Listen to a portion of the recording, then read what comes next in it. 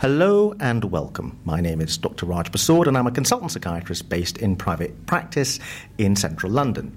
And I'm here at the International Congress of the Royal College of Psychiatrists 2015 here in Birmingham, and I'm delighted to be joined now by Dr Paola Dazzan, who's a reader in the neurobiology of psychosis, an honorary consultant psychiatrist at the Institute of Psychiatry, Psychology and Neuroscience, King's College, London. So Dr. Dazzan is here at the conference and talking about the relationship between inflammation and psychosis. And the title of her talk is From Inflammation to Psychosis, A Journey Through the Brain. So Dr. Dazzan, let's start by understanding what inflammation means. Sure. Inflammation is the response that our body gives whenever we have an injury or, for example, an infection. And to protect itself, the body would produce certain cells that circulate in the blood that would protect the body, would give a defense to the person. And it's an unusual idea to link inflammation to psychosis. So you have markers of inflammation that you're measuring in the body, is that right? Yes. What we do is we can take a blood sample, and in the blood sample we can look at the levels of these cells. And normally the levels are very high when there is, again, an injury or an infection. And what we see in psychosis is that the levels are high, although not as high as they are in the presence of an infection. But the fact that these cells, called, for example, cytokines, are higher indicate that there is, nevertheless, an activation of the inflammatory response in individuals with psychosis. Just because you're finding an activation of this inflammation response in the body, does that mean that's going on in the brain? Well, this is a very good point, and this is exactly what we need to understand more about. Because what we see is this, what we call peripheral, because it's in the periphery where we take the blood from. We see raised levels in the circulating blood, but we don't know whether the same is happening in the brain and whether there is, for example, there are higher levels of these cells, or whether there are other indicators of activation, other cells that are present in the brain, called, for example, microglia, that would indicate that an activation of the inflammatory response is also happening in the brain. If there is an inflammation response, do we know what that response is to? Because in the old days, there was a viral theory of schizophrenia. And also there's a theory about an antibody response in the fetus. There was a theory around at a certain crucial gestational point in brain development in the fetus. If your mum got the flu, there seemed to be higher rates of schizophrenia in babies born to mums who got the flu during the pregnancy at a certain month. Is that kind of linked, do you think, or that's totally unrelated? We don't know what could be driving this activation in individuals with psychosis. One of the hypotheses that has been put forward is that it's a response to a state of stress, because we know that, for example, if your body is under stress, you not only have an activation of hormones like, for example, cortisol, which is responsible for the way the body responds to stress. But we also have an activation of the immune system. So the presence of stress, which is something that we know in psychosis, for example, is very is very present at higher rates than in the general population. So stress, the fact that individuals may be particularly vulnerable to stress, may respond more strongly to stress, may also imply an activation of the inflammatory system.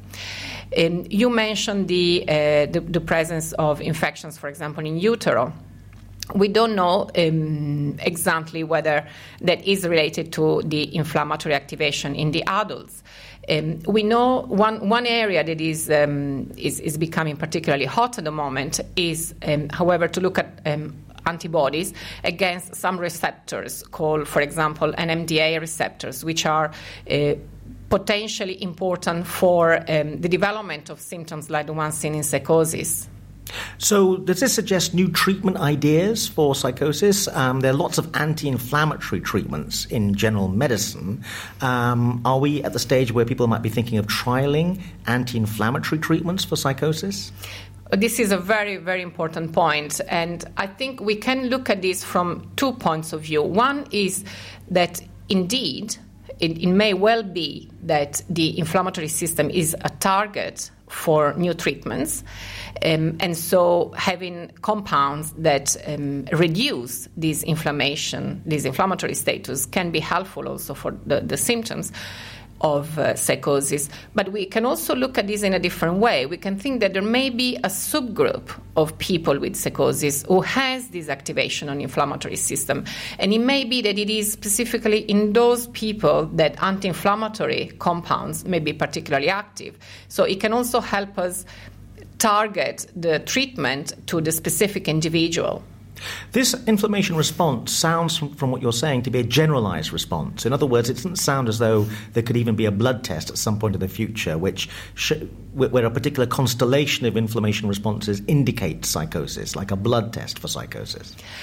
Yes, it won't be a blood test for psychosis, and we shouldn't look at this as a diagnostic type of marker, but we can look at this as a marker of, for example, outcome, or a marker of response to treatment or likely response to treatment, because it's possible, for example, that if a patient in front of us has an activation, so it has very high inflammatory markers in the blood, they will be less likely to respond to standard treatment that we use, and they may be more likely to respond to an anti-inflammatory drug.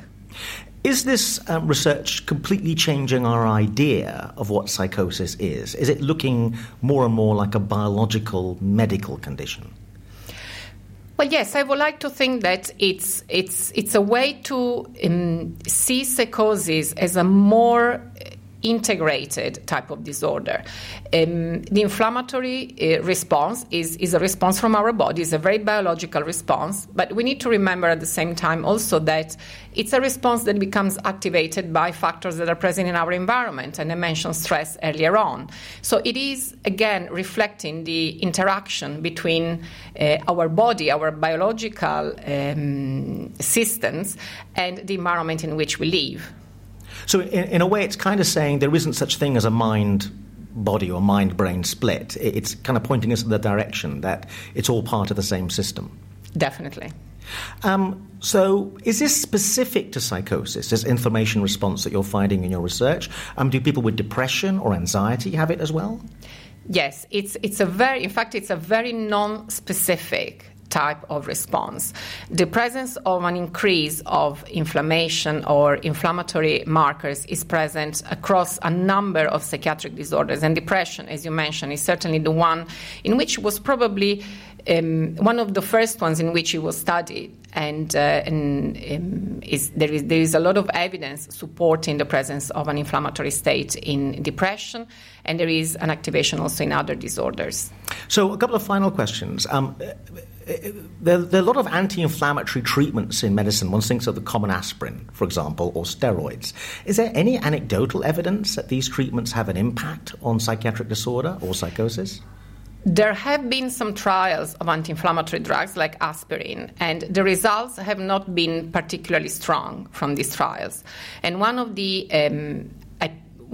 suggestions and one of the newer approaches, one of the suggestions as to why this has not been particularly effective is that they were given to patients in a way that didn't take into account whether patients had an activation of the inflammatory system or not. And the suggestion now is that if you, in fact, stratify, or rather you select those patients who show an activation on inflammatory status, and you use the anti-inflammatories like aspirin specifically in those patients, then you may probably see a better effect. Dr. Paola Dazzan, thank you very much indeed.